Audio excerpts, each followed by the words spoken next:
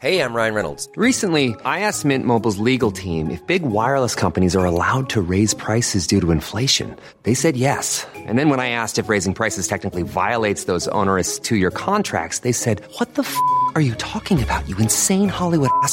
So to recap, we're cutting the price of Mint Unlimited from $30 a month to just $15 a month. Give it a try at mintmobile.com/switch. $45 up front for 3 months plus taxes and fees. Promo rate for new customers for limited time. Unlimited more than 40 gigabytes per month. Slows full terms at mintmobile.com.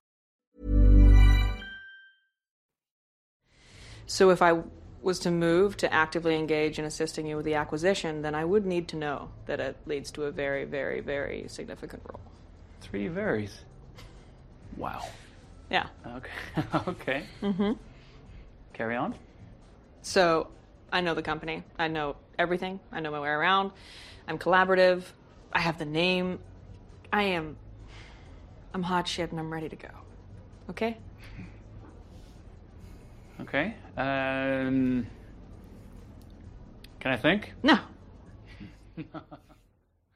Hello, everyone, and welcome to Decoding TV. By the way, that was audio very similar to me inviting Kim to join Decoding TV and Cast of Kings, except I was Shiv in that situation, FYI. I'm hot shit and I'm ready to go. Hot shit, ready to go. By the way, you can't think about this. Come join me in podcasts about Game of Thrones, please. Anyway. You let me think about it for a good long while. For like 48 hours. It was a good 48 hours. But anyway, I am David Chen. And I'm Kim Renfro.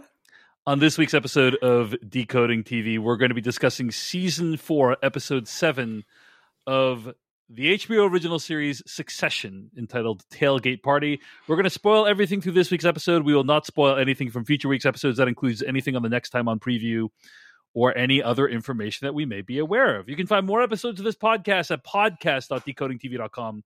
Email us at decodingtv@gmail.com. Find us on TikTok, Twitter, YouTube, and Instagram at Decoding TV. We're posting new videos there all the time, and in particularly on YouTube, we're broadcasting live. We'll probably be broadcasting our finale reactions live at youtube.com/Decoding TV, so be sure to subscribe there. And of course, a big shout out to all the folks at decodingtv.com who make this podcast possible. If you're enjoying what we're doing here with the Succession recaps, with This Week in Streaming, you want to support this show, make sure it continues going for long into the future, become a paid member at decodingtv.com, get ad-free episodes, bonus episodes, and a bunch of other cool stuff. So before we get to this week's episode, Kim Renfro, Season 4, Episode 7, a few follow-ups from last week. First of all, I want to start by talking about, a couple people mentioned Roman's look at the end of last week's episode. There's a moment at the end of last week's episode where Kendall sends Roman a video of a heavily edited Logan who is degrading Roman in the video, right? It's he edited it together to make it seem like Logan was making fun of Roman. Right. It's like one of those, you take individual words that someone has spoken and splice them together to make it sound like they said a sentence that they've never actually said in real life. Like what Greg was tinkering with in that video. Yes, exactly. Kendall used that technology to send a degrading message from the grave to his brother. And we talked, I want to say I mentioned this a little bit in last week's episode, but we talked a little bit about it, about the look on his face when he's listening to it.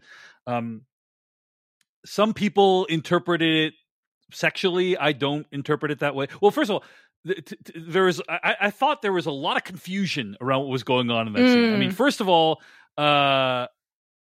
Kendall is sending it to Roman to make fun of him because Roman backed out of the presentation, right? He's like, you did me wrong and you backed out of the presentation, and I'm sending you this video to taunt you. That's kind of in kind of a lighthearted way, not a super hateful way, but it's like a big brother hot. I'm feeling like hot shit right now, and I'm going to punch down for a second. Way. Exactly right. And then Roman plays it, and I love Kieran Culkin's performance. He does this. He has this nervous tick when he where he puts his finger into his mouth and chews on his fingernails a little bit, and he does that tick, and it's it feels very authentic. And then he kind of puts the phone up to his ear and replays the video over and over again. And the interpretation I had of that facial expression was comfort. Like he's playing it and he kind of is like, oh, this is like a sound that I've heard before, like, or I'm very familiar with this feeling, and I kind of miss my dad, and the association I have with my dad is of him humiliating me. Yeah. That is kind of what I interpreted that look as, and I wanted to see if you had any different thoughts. Yeah, I interpreted it the same way, again, in my feelings, as I always am with the Roy kids. But like, to me, it was a very clear, like it felt to me like a tender and painful moment of that feeling after someone who you love dies. It's very surreal when you like keep remembering that you're never going to see them again. They're never going to call you again. You're not going to hear their voice again. And so like for Roman, for like the first time that he's hearing his dad presumably speak to him after his dad died is like this really twisted, like prankish thing that Kendall did to him. I thought it was just like all mixed up in that. And like the sexual degradation piece had definitely not occurred to me in the moment. But now that you say that, I'm like, well, that bit of his personality has always seemed connected to me to like the abuse that he's endured, often at the hands of his father, but other people too. Like, so I don't know. It didn't seem to me like, oh, that voicemail is like activating his degradation kink. It's like I would agree. Some people interpret it that way, I think, but like I don't think so. You know, I think it's connected, but I don't think he is getting any. Yeah, I didn't interpret his expression as sexual gratification at the end of last week's episode. No, it just seemed like emotional turmoil and pain in his like twitchy Roman-esque way that he does things. Why do I feel the need to even clarify that? Is because I gotta say, I think the online theorizing has been out of control. Which one broke you? What was the theory that broke you? We've been posting, TikToks at tiktok.com/@decodingtv, and I personally am very proud of our analysis and the way we talk about shows here on Decoding TV. But the videos that are getting millions of views is Cousin Greg Shiv's secret baby daddy? Like, is Logan still alive this whole time? Like, those are the things that are getting like lots of views, and I just like. Sometimes it just feels like fundamentally a lot of people online, the most charitable way I'll say it are not watching the same show as me.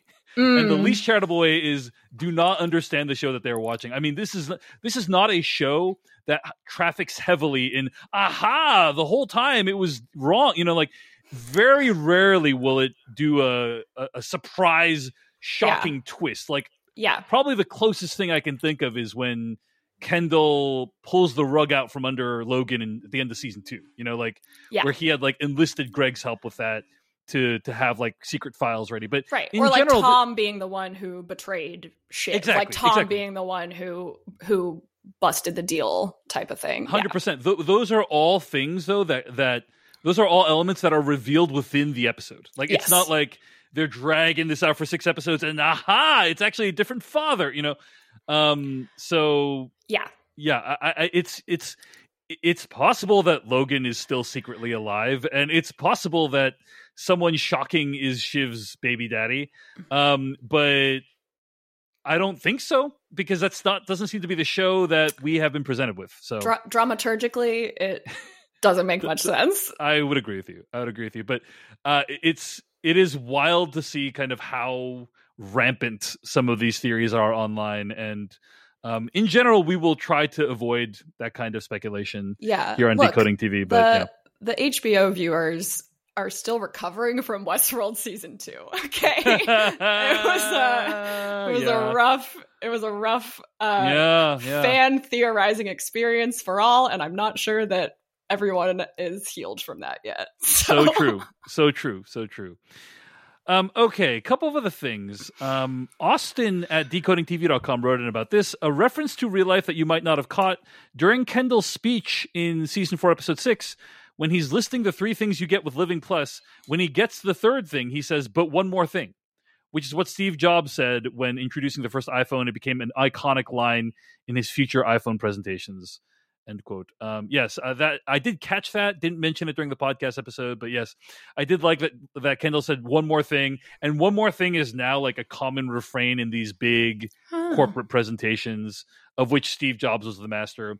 The iPhone presentation where he presented like three things. It's like an advanced iPod, an internet communicator, a phone. He's like, we're introducing 3 new products. It's the same product. It's one of the greatest corporate presentations of all time, and of course Kendall Roy would want to imitate it. But yes, thanks for the call out, Austin. Go ahead, Kim. What were you gonna say? I was gonna say, because I don't think that I mentioned this specifically last week either, I did mention like, Roman is being golf carted through the actual like Burbank Warner lot. Yes. And I was just there. I don't know that I specified that the reason I was there was I was a press invite for the rollout of like the new Max design. And like so HBO Max, but cleaner, right? Right. So. And like I was like in a fancy auditorium that I had never like experienced before, and like different CEOs and executives came out and did like a whole like video plus speaking presentation. And so it's been this season of Succession in particular has just been wildly like and very unpredictably overlapping with like real life experiences I'm having like as the episodes are airing. It's very trippy. And and that just keeps the roles keep coming. No, that's not a phrase. Did David Zaslav do and one more thing at the Max presentation? Or I don't know, to be honest. One more thing. Here Comes Honey Boo Boo season 18 is on the way. I actually want to say that the one more thing was probably in part the reveal that House of the Dragon, or not House of the Dragon, that the Dunk and Egg, that the Hedge Nut series was coming. A new Game of Thrones spinoff is potentially on the way. They did save that for like towards the end of the presentation, if I remember correctly. That was the one more thing. That's the iPhone. Kendall the iPhone Roy of HBO is another Game of Thrones show. Yes, precisely. All right. Well, anyway, thank you to Austin for writing in. Of course, we'd love to hear your comments and feedback at decodingtv.com or decodingtv@gmail.com. Thanks for all the follow-ups from last week's episode. Let's talk about this week's episode, Season 4, Episode 7, Tailgate Party. Let's start by talking about overall thoughts. Kim Renfro, we're going to spoil the episode. So what were your overall thoughts on Season 4, Episode 7? I thought this was like one of the more surreal episodes of television I've ever watched for a lot of reasons. But definitely because of the buildup and like what's the word for it? The like contrast between the idea of like a tailgate party, like this is fun. This is like before a concert or a football game or something, with like the incredibly dark emotional tenor that was left by the end of the episode. It felt very, again, to me, like very masterfully written and performed. Yeah, the thing that this episode reminded me a lot of is an episode of The Sopranos. I believe it was season 4, called Whitecaps. Sorry, Kim, did you watch The Sopranos? I forget. I don't think you have, right? Okay, so I've seen like the first 7 episodes. Yeah. Everyone out there, forgive me for not. Let me just say, masterpiece of a show. I actually did a rewatch like a year or two ago. Yeah, still holds up. It is still a show. There's some shows that's like, oh, it's too old. It's not relevant anymore. Right. This is a show that you can take it off the list of things that you will inevitably watch someday. I absolutely would still recommend this one. It is still holds up. Still is very, very relevant to America today, in my opinion. Hell yeah. And I'm sorry, but I'm going to spoil a season, I think, please. 4 episode. I love spoilers. But in Whitecaps, there's an episode of Sopranos called Whitecaps where Tony Soprano and his wife Carmela basically get divorced, or they decide they're going to get divorced. And it is a massive shouting match that ensues between the two of them that where all these like pent up resentments and feelings come out. And it's really brilliantly acted by James Gandolfini and Edie Falco.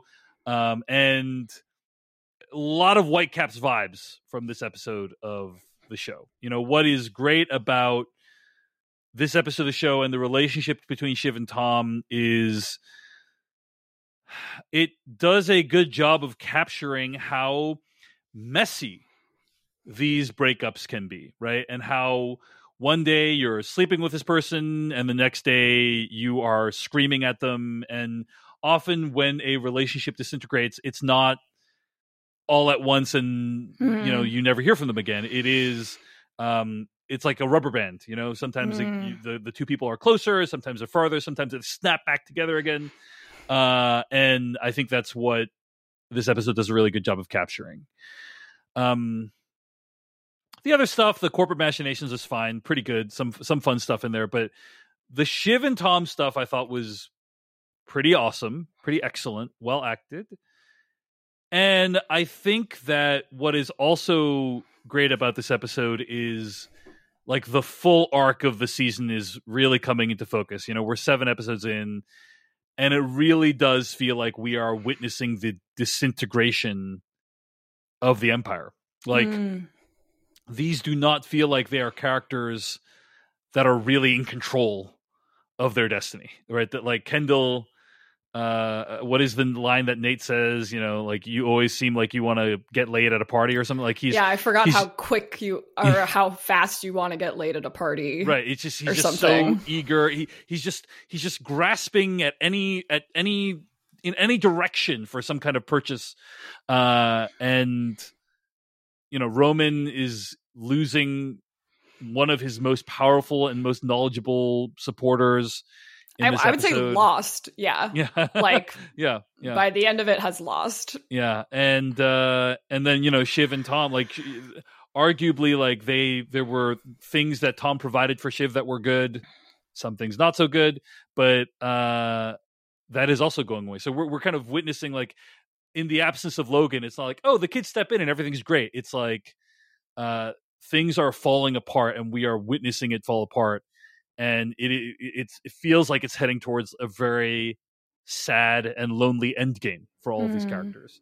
And so I like that. I like that part of it as well. Like I think that is. I love that. Love that vibe.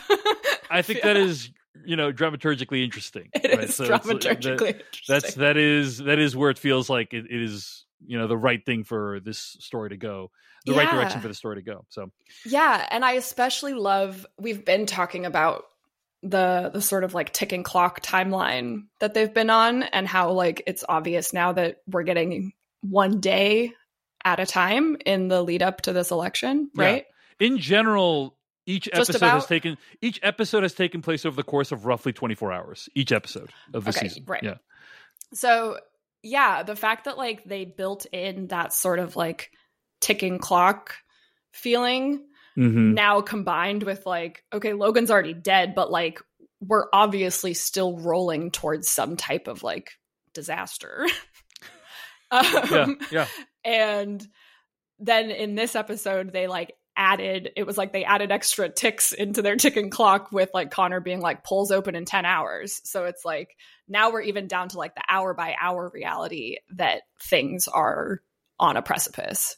Yeah. I think we have skipped some days, in this time. It's not like it's been like every day, like the Mattson going to visit Mattson and then flying back and all that. We did skip a little bit of time, but like by and large, it's been one day per episode, and that has added a lot of tension to the series. So we're on episode 7, and Connor had said it was 10 days till the election. So it's coming a little early. Yeah. 36 hours per episode or something. Yeah. On average, I think it's like 30.5 hours per episode. Great. So anyway, so some good stuff. The whole maneuvering stuff, Kendall maneuvering, we've seen that many, many times before. Like, I don't find it that interesting, but the Shiv Tom stuff is great. And kind of the individual arcs of each character is still, you just get a sense of where this is all going. So I like that. Overall, I would say it's a solid episode. Not amazing, not awful, and the Shiv Tom stuff really does elevate it for me. And potentially brings it to great status. So yeah. All right, Kim. Before we move on, I want to talk about the fact that today's episode of Decoding TV is brought to you by the McDonald's app. And do you know what most people, including billionaires like the Roys, like, I'm sure. Free food. Free things in general. You don't get to become massively wealthy without taking advantage of a lot of free things. But free food in particular, I think, is very appealing. And do you want to know how you get a free Big Mac at McDonald's or a free McChicken or maybe some free fries on your way home from work? Order with the McDonald's app, get points for ordering, and then redeem those points for free food. Did you know McDonald's is giving away free Big Macs, fries, whatever else you love? All you got to do is order something with the app, and it earns you points towards free food. Let me ask you a question, Kim Renfro. If you could have one thing from the reward menu at McDonald's for free forever, what would it be? Like one item that you could eat? Fries. Duh. Fries. Yes. Yeah. McDonald's fries all day. And a vanilla shake if I can manage it, because then I dip fries in my shake. That's my fast food move. I used to be really obsessed with Big Macs as a kid. You know, I kind of love that special sauce. But yeah, I think I used to eat Big Macs all the time when I was a child. My mom would take me. It would be something I really look forward to. But yeah, I would strongly recommend you use the McDonald's app, earn points for ordering, redeem those points for free food. It's that simple. Earn free food with the McDonald's app at participating McDonald's. Copyright 2023 McDonald's. Thanks to McDonald's for sponsoring this episode of Decoding TV. All right, Kim, let's talk about season 4, episode 7, Tailgate Party. What we're going to do is there is before the tailgate party, and then there is at the tailgate party. So we'll just talk about each of the plot lines before the tailgate party, and then talk about what happens at the tailgate party. There's an episode that opens. This is an episode that opens with Private Chefs helping Tom give Shiv breakfast in bed. Really kind of her couch thingy. The morning after their rekindled physical relationship from the day before. Now it's the morning of election eve, and Tom is obsessed with the day going perfectly. Tom says the polls indicate Jimenez, the Democratic candidate, is up by 4 in the polls. And Tom gives Shiv a gift, a preserved scorpion, which she does not take well at all. And I am curious, Kim Renfro, have you ever been given a scorpion as a gift or anything like it? From someone who is not your current partner. I don't want to get No, but like certainly, I was like, when did he buy that? Like how long has he been keeping a preserved scorpion in a box? Well, Amazon does same day delivery these days, so it's like maybe he overnighted it to himself. He like weirdly overplays the like joke of like, haha, we hate each other. Like I think like they kind of like to do that with one another from time to time. And like, it's just so obvious that in some way Shiv does not want to be called a deadly scorpion by Tom. Mm-hmm. She doesn't think of herself that way, even though she is that, in my opinion. Right. But like, I don't know. It was weird how that triggered. That was like the thing that chilled stuff between them. But even still, they were still sexting later. She seemed to get over it. Yeah. A little bit. Yeah. I want to talk a little bit about Tom and Greg firing people. There's a scene where Tom and Greg fire people over video conference. Waystar is in ruthless capitalism mode on pre-election day, letting go of 118 staffers in 3 days. I don't know if it's they let go of that many or if that's how many Greg was responsible for. Oh, true.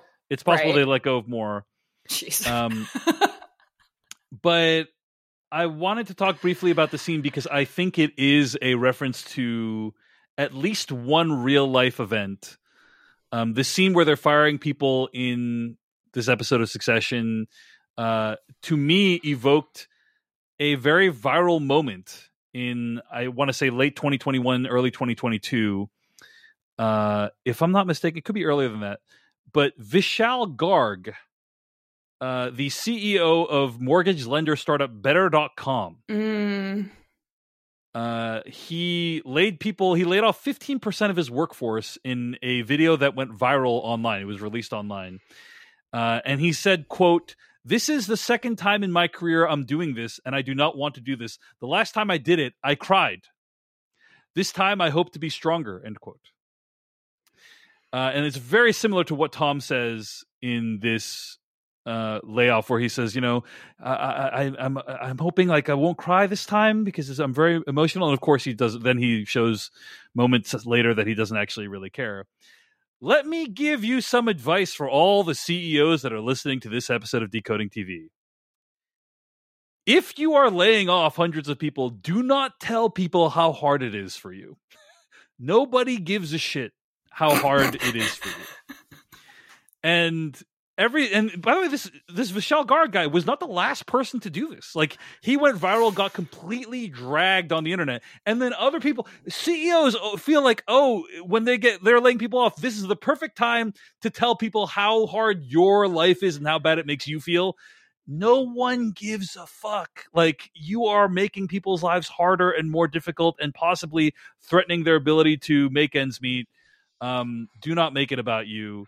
If there's one takeaway you have from Decoding TV, do not make it about you. But yeah, Kim, I have to acknowledge the elephant in the room. Yeah. Which is that Kim is an employee at Insider.com, and recently Insider announced that they are laying off 10% of staff, which is a huge portion of the newsroom and other areas of the company.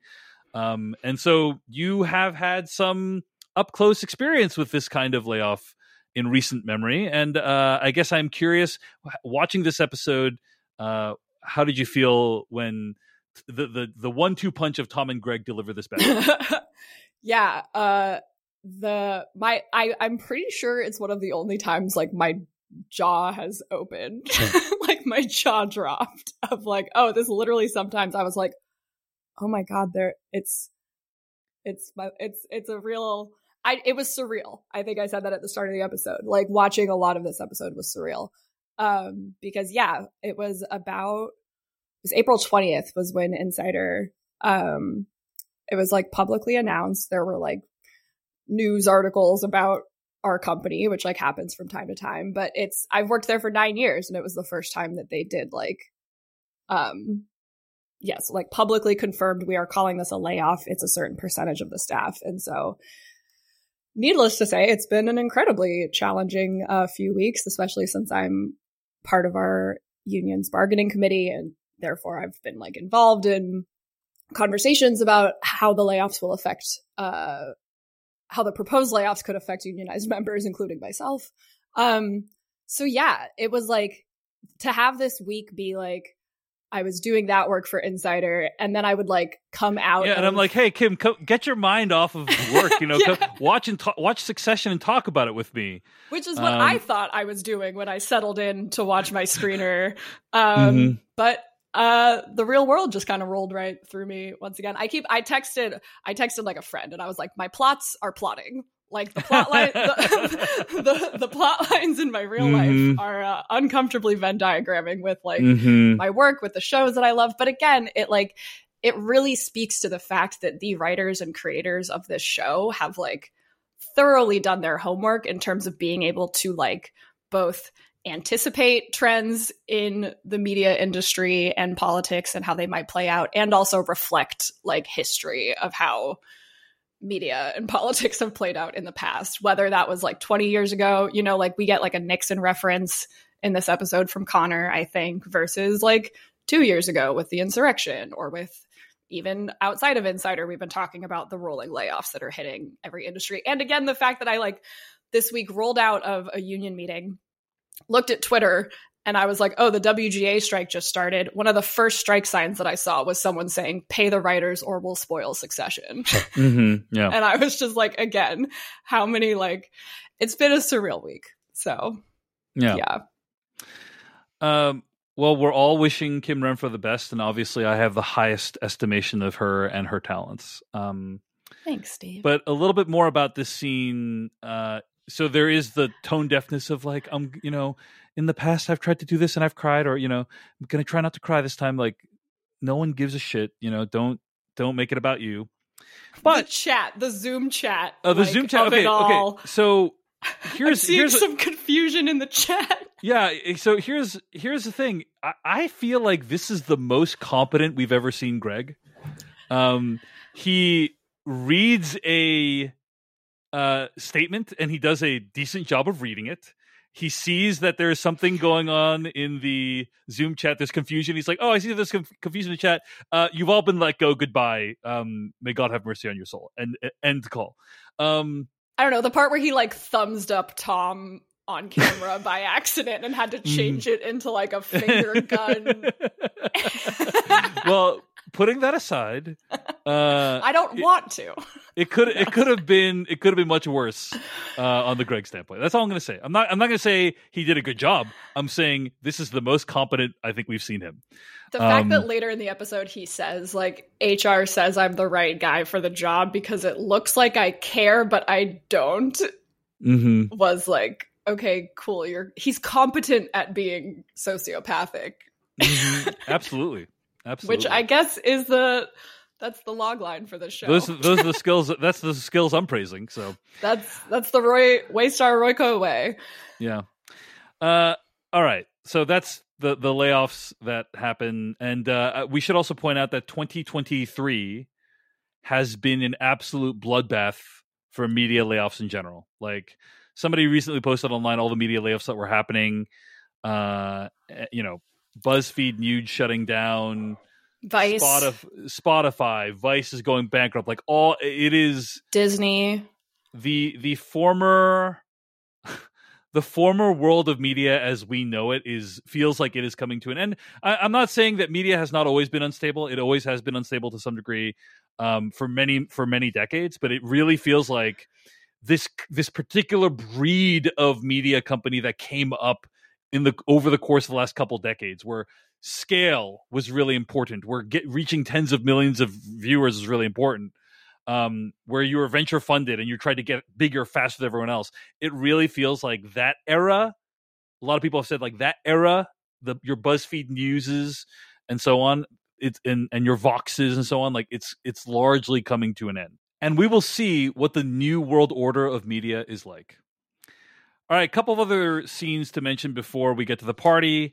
There's a scene where Kendall's meeting Rava on the Upper East Side because their daughter is freaked out by the election, doesn't want to go to school because people have been bullying her with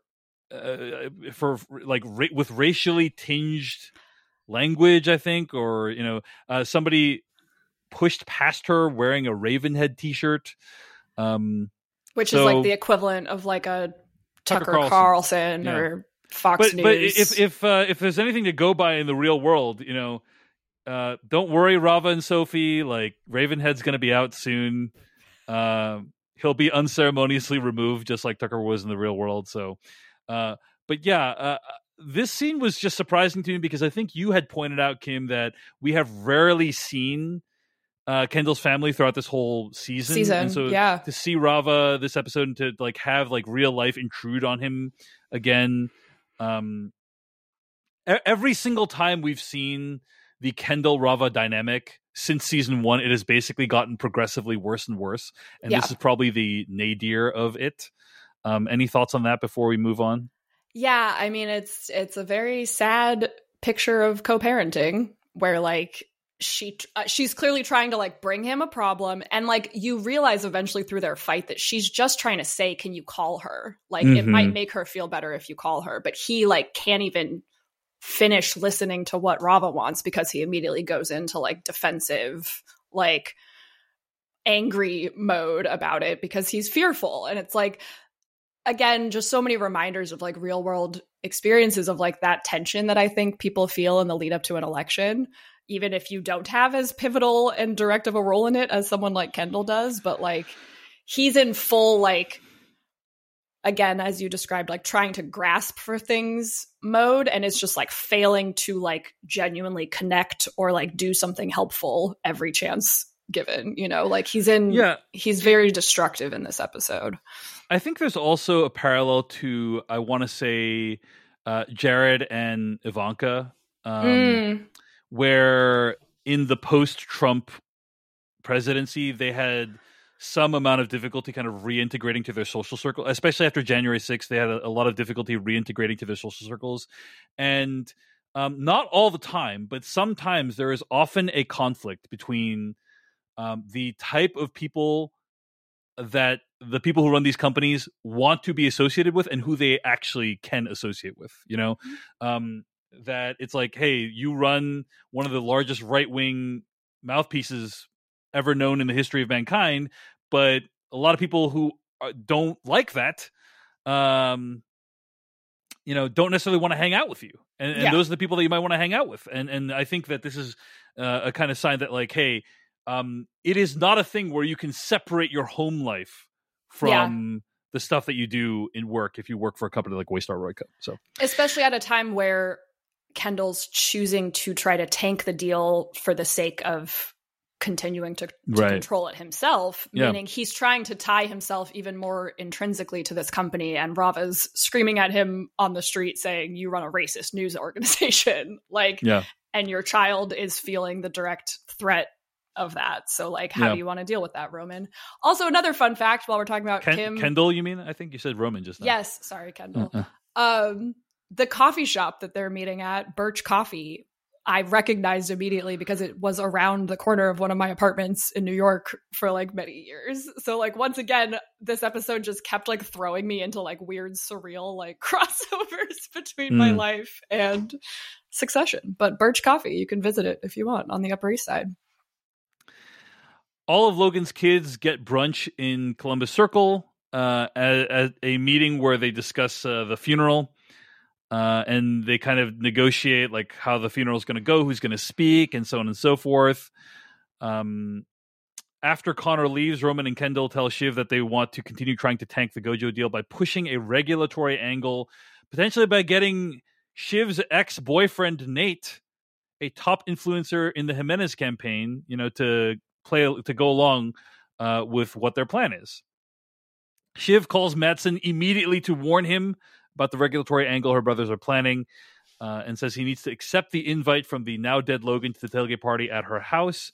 She thinks having him there will prevent Kendall and Logan's plan from working and keep her in Matsson's inner circle during this transition. That's kind of the setup for the party. Anything else before we get to the party itself? Just that we then see Shiv like sexting with Tom, and I of course paused to read the messages because I'm nosy. Yes. And apparently they were having a marathon sex session like the whole night before. So like the sort of build up to their big blow up, and Tom being like clearly beyond the point of exhaustion and stress is sewn in there. It's foreshadowed a little bit because he's so tired that he's so tired from all the sex that he's gonna lash out at all of these important guests, unfortunately. So all right. Poor guy.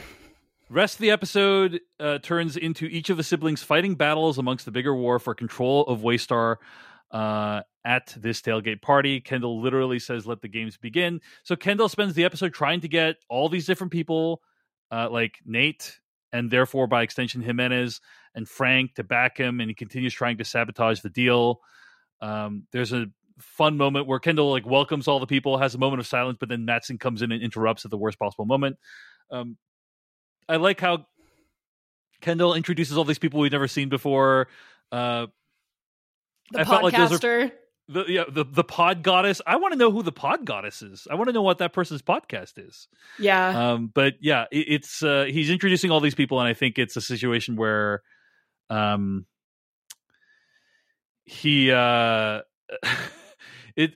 it's probably people who were like connected with the production of the show that the show wanted to thank. I would personally love a scene, where I was thanked by Kendall and then never referred to or talked about again for the rest of the show. That would be exactly how I would hope to be connected with a show like Succession. But I like the Nate and Kendall dialogue. There's this moment where Kendall's trying to desperately get Nate on board with his plan, but then Nate comes back and needs to be more buttoned up, and it's very painful when we've seen this before where somebody needs to be more buttoned up, by which I mean more formal.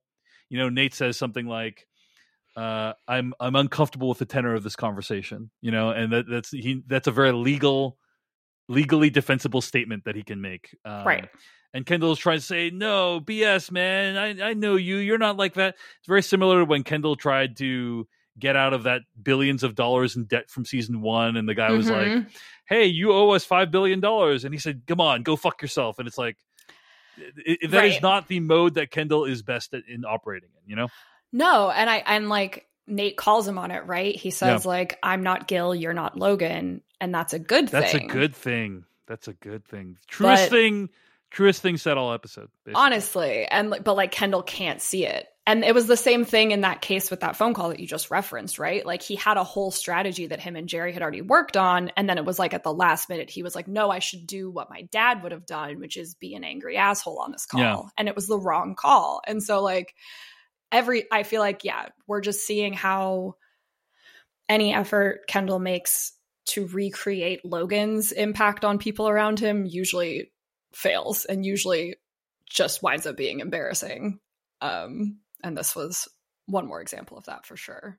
And like, I also thought it was interesting that we see through his private conversations with Nate that like Kendall's operating on the assumption that Jimenez is going to win this election. Yeah. Because part of the regulatory angle is he's saying to Nate, will whatever news organization I'm in charge of at the end of all this, whether it's ATN or Pierce or whatever, Kendall's trying to say like, we'll ease up on coverage of him, of your candidate, your guy in the first 100 days of office in exchange for you pushing this anti-regulatory or this regulatory angle, anti-Gojo deal. Basically a bribe, you know? Yeah. But like under the assumption that Mencken can't win, whereas Roman, the whole party is like full. He's on the Mencken train. He's on the Nazi whatever advocate train. And like, again, a lot of contrasts happening in this episode. Roman spends his time trying to get Connor to drop out of the presidential race and then eventually confronts Jerry. This is the part of the episode that like kind of didn't really make much sense to me, Kim. First of all, if the election is tomorrow, then Connor dropping out is not really going to help that much. Like the ballots are already printed. Everyone would have to handwrite in Mencken's name. Well, not handwrite in. Or sorry, they would just vote. Right. Yeah. But the idea. So the idea of why does someone like Connor run? The idea is that I would say largely two things. And if you're into politics, feel free to write into decodingtv@gmail.com and correct me on this. But my sense is like there's two big reasons why someone like that would run and get support and then take their support and throw it behind someone else, right? Number one is to change the winning candidate's platform somehow, right? So it's like you want there to be billions of dollars more for green energy and the leading candidate doesn't. And you're saying, okay, leading candidate, I'll throw my support behind you if you give me $5 billion for green energy, whatever it is, whatever the amount is for whatever purpose, right? Mm-hmm. So like you want to change the platform. That's one purpose. Another purpose is kind of what we see in this episode, which is you want to get some sweet position in the administration, right? Like whatever administration results, you want to get some position in there. That's generally why people like Connor run at all, is to like achieve one of those ends. So for him to initially say, well, I'm not dropping out. It's like, well, what is the purpose of this then? I didn't get that. And then it's like, yes, the timeline is a little bit too close for it to make a difference. Usually you would drop out like weeks or months before, so that the other person could like absorb all of your supporters. But anyway, I am not like super knowledgeable about the way these politics work. So if I'm wrong in any of this, decodingtv@gmail.com, let me know. But I think we're seeing a little bit hand-wavy, slightly unrealistic version of how this would play out. That said, pretty funny stuff with Roman trying to sell Connor, not posts you would assume that Connor would want. Like right. Or Oman, not, yeah. You know, or I think it was Mogadishu was another one, right? Yeah, one of the a Slavic country. Is that what they said at some point? Or like one of the Slovenias? The Slovenias. But I think that's, yeah. So anyway, he's throwing around a bunch of different options. And then Connor eventually declines because Willa is supporting him and saying, hey, F this, we don't need this. Also, Willa probably doesn't want to move to Oman just because Willa likes the city, is my sense. The fact that one of her first questions about where they would live was, would it be above ground, was like... God. Yeah. Yeah. And she again, to your Ivanka Jared point. She says, like, this is for Mencken. You know, all my friends and family hate Mencken. Like, it's the Right. first indication that we get of like what her family really thinks about her now marriage to Connor, and therefore connection to this like larger right-wing fascist conservative movement in this story. I did look up Muscat, which is the city that they were going to move to in Oman, and it looks very beautiful, to be fair. Huh. But apparently the average temperature is 107 degrees, I think. So it would involve some real changes to their lifestyle. But just like a very another good example of like the crass way that these people think about these positions of power. And like when he says, oh, Oman is a poor man's Saudi Arabia or a rich man's Yemen. And like, it's just all, everything in this episode and in the build up to the election with the Roys is like very through this tilt of like American bias and xenophobia and elitism. That's all rotten inside. Yeah. Not 107 degrees, by the way, around like 90 to 100 degrees. I just want to be clear. I don't want to get my Muscat facts incorrect. That's really important. Yeah, I agree completely. There is a scene where Roman gets wiped, gets the floor wiped by Jerry, or Jerry wipes the floor with Roman is what I'm trying to say. Yes. When he kind of tries to like take back the firing, but Jerry says, I'm out. I'm not putting up with any of this BS. And there's this heartbreaking line when she says, I could have got you there. I could have got you there. And I do think that that is true. And if you recall, right, the reason she couldn't get him there is because of his pride, because he fires this woman and then she says to him, hey, you can't do that. And then he fires Jerry. And if he had been a little bit more humble, a little bit more intellectually curious, a little bit more open to feedback, then things might not have ended so terribly. I would roll that all the way back to season 3 if he hadn't sent that dick pic to Logan. Yeah, there you go. Like that was all initiated because she messaged him being like, you're doing a good job with like his Gojo negotiations and everything. And he just could not resist doing that in that moment, which then blew the lid for both of them. But like, remember when Roman wanted to marry Jerry? Remember when he said like, should we get like, it was a very rough, what I assume was pretty final nail in the coffin of any of the Jerry Roman stands, or shippers, I should say, right? Right. The fact that he said like, I can stand in a cupboard while you jerk off in a cupboard while you explain the SEC to me. And I was like, yeah, that's season 2, Roman and Jerry. Not anymore. You ruined it. So it is really sad. There's this line in. Do you ever see Steve Jobs, the Aaron Sorkin movie? No, know about it, but so the Steve Jobs saga at Apple is a fascinating one. Steve Jobs created Apple, rose to the significant heights in the computing field. Apple got taken over by, I want to say, John Scully. Is that right? The Pepsi guy. He took over Apple and then or forced Steve Jobs out of Apple, right? Then Steve Jobs comes back and it is like one of the greatest CEO turnarounds in all of business history, and launches all these amazing iMacs and then eventually the iPhone, and the iPhone takes over the world. It's it's an amazing story. And in the movie Steve Jobs with Aaron Sorkin and Danny Boyle, there's this moment where one of them says to the other, I think it's Steve Jobs says to John Scully, like, the things we could have done, the things we could have done together, basically. Like, if you hadn't come here back into my company and tried to force me out.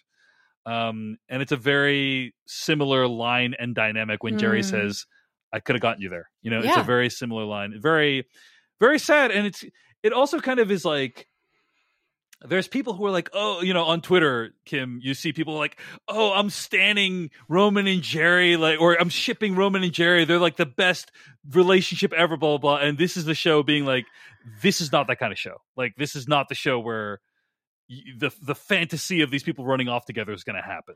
Right. Sure. Or like even after the premiere of this season, I wrote about like the Tom Greg shipping because I I'm very entertained and delighted by the dynamic between those two I characters. Think, that but like, I think still might be a thing. But well, yes. But like just in the same way where it's like by saying I'm into that, I'm not trying to say like they're gonna skip happily ever after and like live new lives together by the finale. But like the clear intimacy being built between different pairs of characters here and then either being strengthened or destroyed, I think is what's very interesting to watch. And so like this is just a moment mostly where, destroyed. Right. Mostly destroyed. We're seeing the final death knell of Jerry and Roman's intimacy here, I think. Yeah. Like she gives him the legal terms of how she wants their relationship to go from that point forward, which is basically no relationship. And if she ever gets a whiff of like counter argument to whatever her reputational bullet points are, she will sue the ever living shit out of him. And like that's that. She's about to be a couple $100 million richer. Yeah, she wants hundreds of millions of dollars, is what she has said. So is that give me the business reasonableness of that. I mean, that's a pretty high payout. I want to say, like, I'm used to seeing like tens of millions of dollars, you know? Maybe it's like, tens of millions publicly, and then she's demanding more of his like private fortune on the back end. I don't know. Yeah. Like for instance, like Bob Chapek. Okay. So Bob Chapek, head of CEO of Disney, he recently got unceremoniously removed. Mm-hmm. Bob Iger, he basically got fired, and Bob Iger's replacing him. He's gonna get around $20 million for his troubles, like for basically just doing nothing and being fired, right? Like that's what he's gonna get. This might be a wrong tangent. I was gonna say, what was the Moonves exit? Wasn't that tens of millions? He did not receive any severance because of the allegations. So who am I thinking of? I don't. Someone did leave and get money. I don't know, but that's happened in business, David Chen. Thank you. You're welcome. This is a Decoding TV exclusive. So I will say, like, Sundar Pichai, the CEO of Google, has a reported pay of $226 million per year. But he is the CEO of freaking Google. Like, so it just hundreds of millions of dollars struck me as a little bit high. If she had said tens of millions, I'd be like, yes, absolutely. Hundreds of millions? Okay, fine. But that is like full on blackmail at that point from my perspective, you know? Well, given the evidence she clearly has. Yes, I mean, I'm not saying she does not deserve to slay Queen. I'm just saying hundreds of millions is like, wow, that's high. Like compared to the other amounts I've quoted, right? Yeah, you're saying this is bananas and also good for you, yes. Jerry. Lucille Bluth voice, good for her. Yeah. Okay. What else happens this episode? Just a couple. That's it. Couple of other plot lines. So all the Shiv helps to negotiate Matsson around. She's taking Matsson around to person by person, and he's making a decent impression. Matsson continues to taunt Ebba, which is just a terrible idea because, this is already a bad situation. They're further inflaming it. But Greg manages to somehow impress Matsson a little bit with news of his firing people. The clip I played at the beginning of the episode is Shiv making the pitch for Matsson, like, hey, you should hire me. But again, Kim Renfro, even when Shiv is winning, she is losing. She overplays her hand. She overplays her hand, right? She misreads the room. You can't every single fucking time. I'm thinking back to, remember season 2 when Logan wants her to take the stage at the Argestes conference, I think it is, right? And she's like, I haven't been briefed into this scenario. She doesn't play her hand strategically in the right way, in my opinion. And this is another example where she comes off too eager. Right. And you can tell it is very off-putting to Matsson from my perspective. Right. Like to me it's a solid speech. And like I kind of believe her. Yes. But I know that Matsson doesn't, and I know that that's the wrong thing to that's the wrong thing to tell Matsson in that moment. Point. Very, very, very. Three varies. You know? Or he tried to kind of give her an out.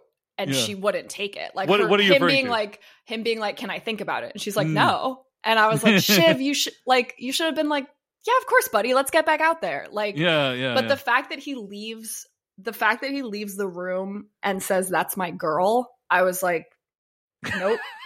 No, that was bad. If a grown man's calling you a girl in a business conversation, you have not, like, that is a sign that whatever respect you thought was going both ways there just flew out the window. Note to self, stop saying that's my girl to Kim after we finish our podcast recordings.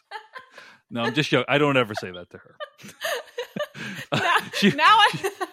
She would have resigned a long time ago. I would have. You would have just heard that preview episode and then never a word from me again.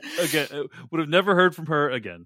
But yeah, agreed. Like, and this is not the first time that she's done this, and she's just like, I guess we're just going to keep trying the same tactics and see if they work. You know, it happened. I thought that you were about to bring up the Pierce deal because the first time, like again, nothing like she at was the saying dinner table, was at the dinner table, right? Yeah, nothing she was saying was wrong based on her own information and understanding of the situation, but it was completely the wrong move strategically in front of Logan and Nan at that point. So yeah, big yikes. And then like the fact that like that happens and then things still get worse once this whole India numbers flouting situation happens. And then she's like really in it.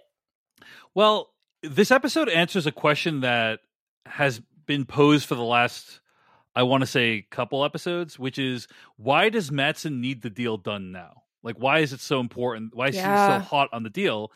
And it's because his India numbers are incorrect. He said it would be like if there's two Indias and like something about the numbers is wrong. Yeah. I want to connect this to two real life events, right? Two real life situations. First of all, Facebook in the past has repeatedly been caught overinflating their numbers of things like video views, right? This is something that's happened again and again and again, always in Facebook's favor. It's never, hey, we found a mistake, and by the way, it was way under. We were undercounting everything. It's always something that was in Facebook's favor. It's happened a bunch of times. So it is very common for this to happen to tech companies where they're like, hey, we have twice the number of users that we actually do, right? And then I think the fast and loose approach to the U.S. regulatory environment, I do think is similar to how Elon Musk treats his tech companies when it comes to U.S. laws and such. So I do think, the Elon Musk parallels continue, and also the kind of commentary on how CEOs of tech companies believe they are in many ways above the law. Is something you see in this episode, because he's not like, he there's no sign that he in any way feels any guilt about this at all. He's just like, we're gonna have to deal with it. It's gonna be a thing. But by owning ATN, he can control the terms of the conversation. And you can see why that would be useful to him from both a communication standpoint, but also from a legal and business standpoint. And that's why he wants to get this deal done as soon as possible.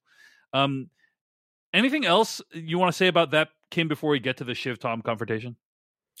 Just that I think that this is one of the few times that you see Shiv like genuinely rattled. Like the way that her voice gets all shaky when she's like talking to Matsson and she's like, is this even legal? And you're like, yeah, girl. Wow, that was one of your best impressions yet, Kim.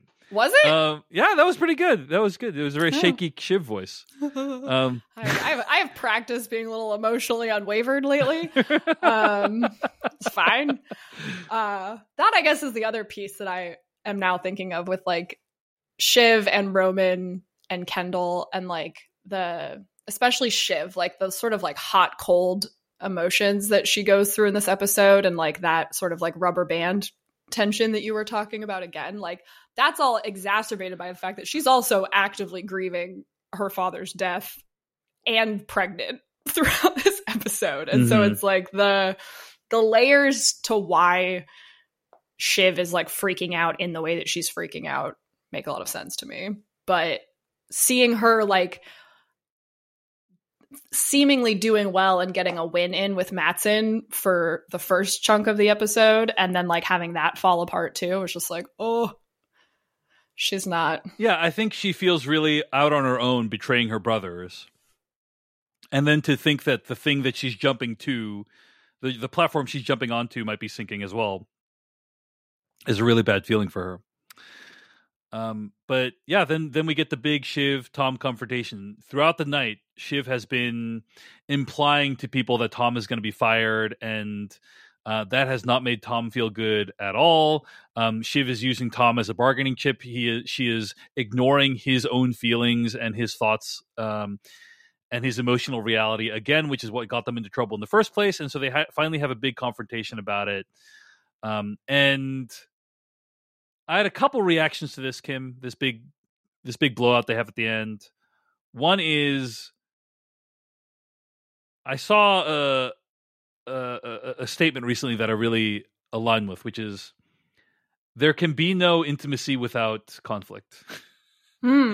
And I think Shiv has always wanted to avoid conflict. You know, she said, like, let's not talk about this. I don't have time for this. We can't do this right now, because she thinks that she just doesn't want to deal with it. But you cannot have intimacy without conflict. You cannot have intimacy without, because you will never be someone's perfect match. So it's only through conflict and resolving issues that you can grow closer to someone.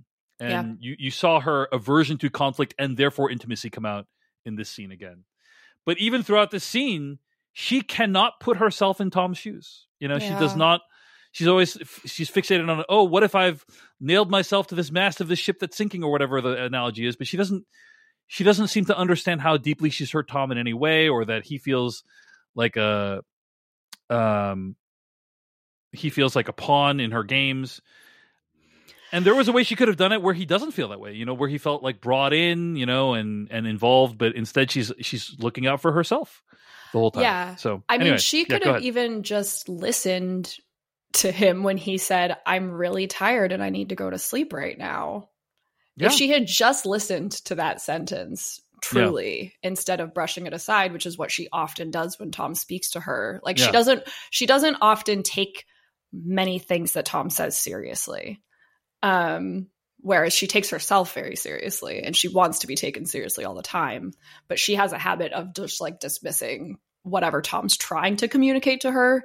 And like in this case, he was so clearly exhausted. He had endured the Nate situation, I think, pretty well, all things considered. He had, I think another piece of it also might be that weird, like, slightly sexual tension between Matsson and Shiv that we kind of picked up on in earlier episodes. But like, I think him watching her like be kind of on his arm throughout the party and laughing and like on the charm offensive, as he described it, like was also another blow that he was like trying to take as well as possible. And if she had just let him go to sleep and get some rest, they probably could have had a decent chat about it in the morning and had it not go the way that it did. But I think the fact that she was so focused on how she was feeling instead of him just pushed it into the edge. And then it was like, then they were just both in scorched earth territory and said some of the most like awful, unrecoverable things that you could say to someone who you purport to love. So it was I felt my like whole like chest was very tight for that whole scene. I also, again, just my dark brain here, I was like, that balcony does not have high enough railings on it for my comfort right now. I was like, it really felt like something awful was going to happen. And I guess it did, but like no one jumped off of their patio. But like, the thing that made me nervous this episode was when Matsson and Shiv are in the closet together, and I was like, is he going to do something really super sketchy and unfortunate? You know, I hope not. But anyway, I'm glad neither of our fears came to pass. Obviously, the most brutal line Tom says is that he doesn't think she should be a mother. He says, I think you are incapable of love, and I think maybe you are not a good person to have children. Just a brutal line. Which it was brutal when it was said on Love is Blind season 3. And is that what someone said? Or Love is Blind season 4, I should say. What did I miss in Love is Blind? I haven't watched the latest season. Oh, okay. Well, somebody basically says and that. I'm so sorry I haven't listened to the Decoding TV podcast, which I'm sure are wonderful. It is, but Decoding Reality podcast. But yeah, part of the Decoding TV network.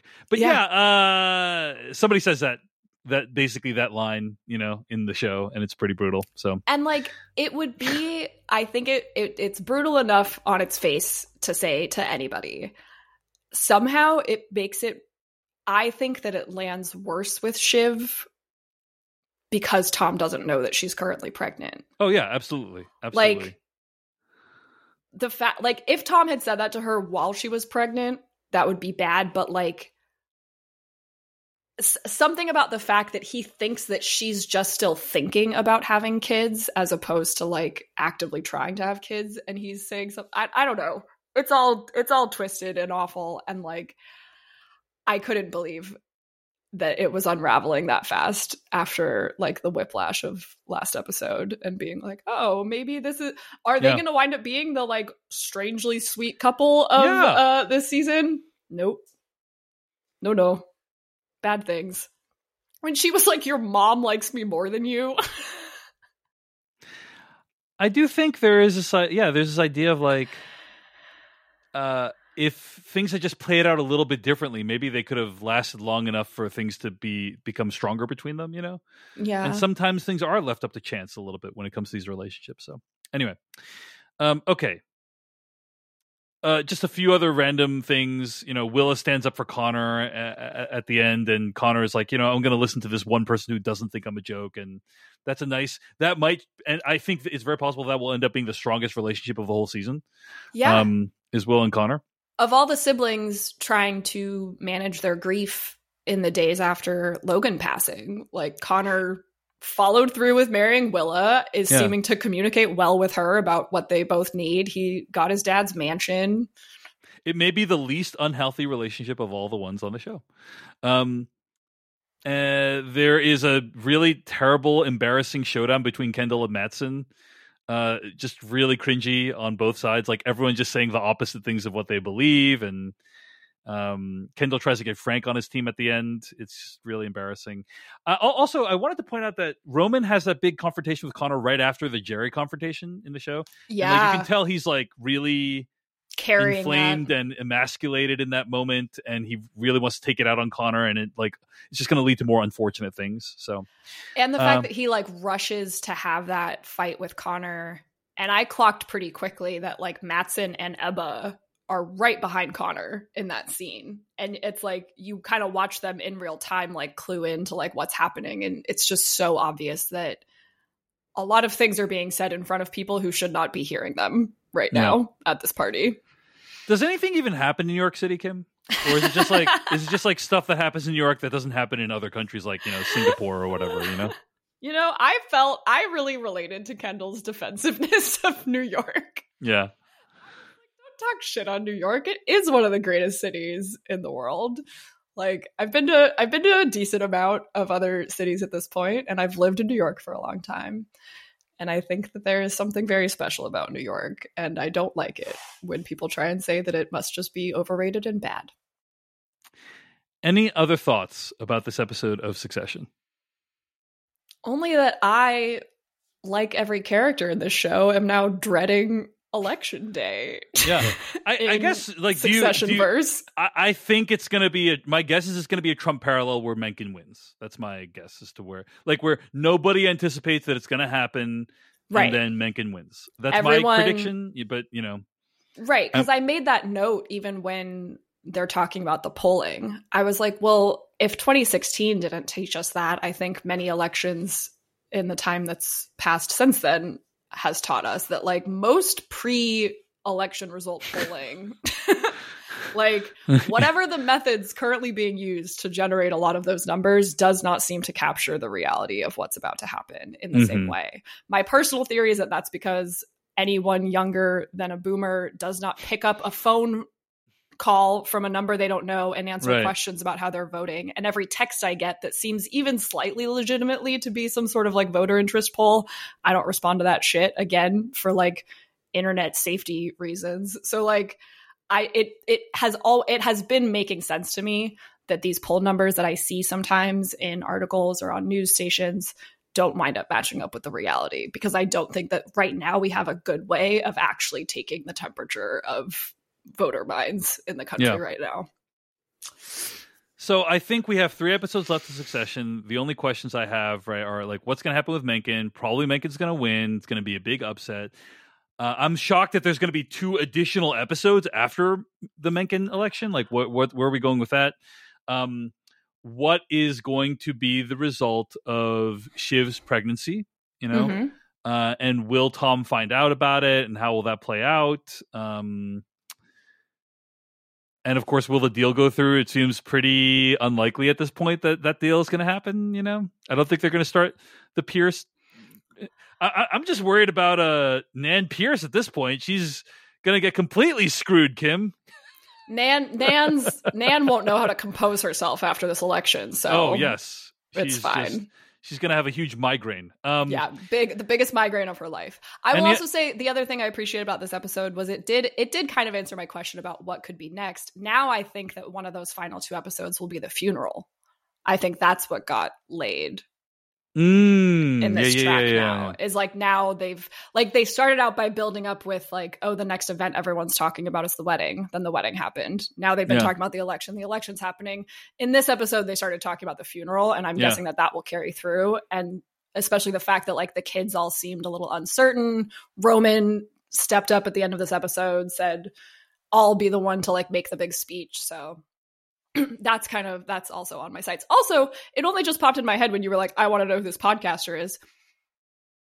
The podcast looking into Kendall's potential manslaughter, like, have they really just like dropped that thread altogether, or is that I don't still think they've something? dropped it. I don't think they've dropped it. I think it's still possibly going to come back. Yeah, I think so too. Or I would say I hope so, because it wouldn't make a lot of it sense. It would be a really if that was dropped weird entirely. thing to leave. But I think like what is I think become clear is there is a scenario where they sell the company to Gojo, they make all their money or whatever. It would have been half cash, half stock. The stock would have been pretty significantly impacted by knowing that they fabricated the numbers, but they still would have gotten something out of it at least. So that would have been like a decent outcome for all the kids.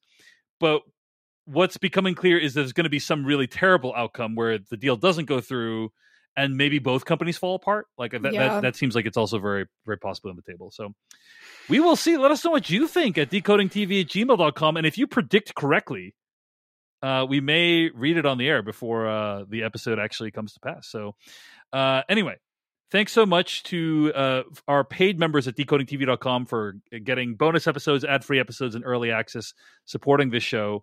And email us, let us know what you think of the episode at decodingtv@gmail.com. Kin Renfro, until next week, we have our favorite quotes, but where can people find more of your work on the internet?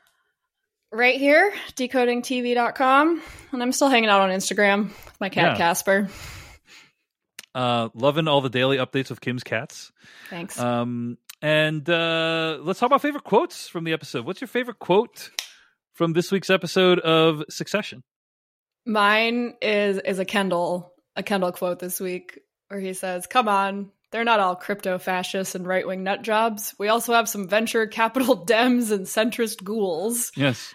In reference to Logan's ideological spread at this tailgate party. All 4 of those groups equal in moral standing, we should point out, you know?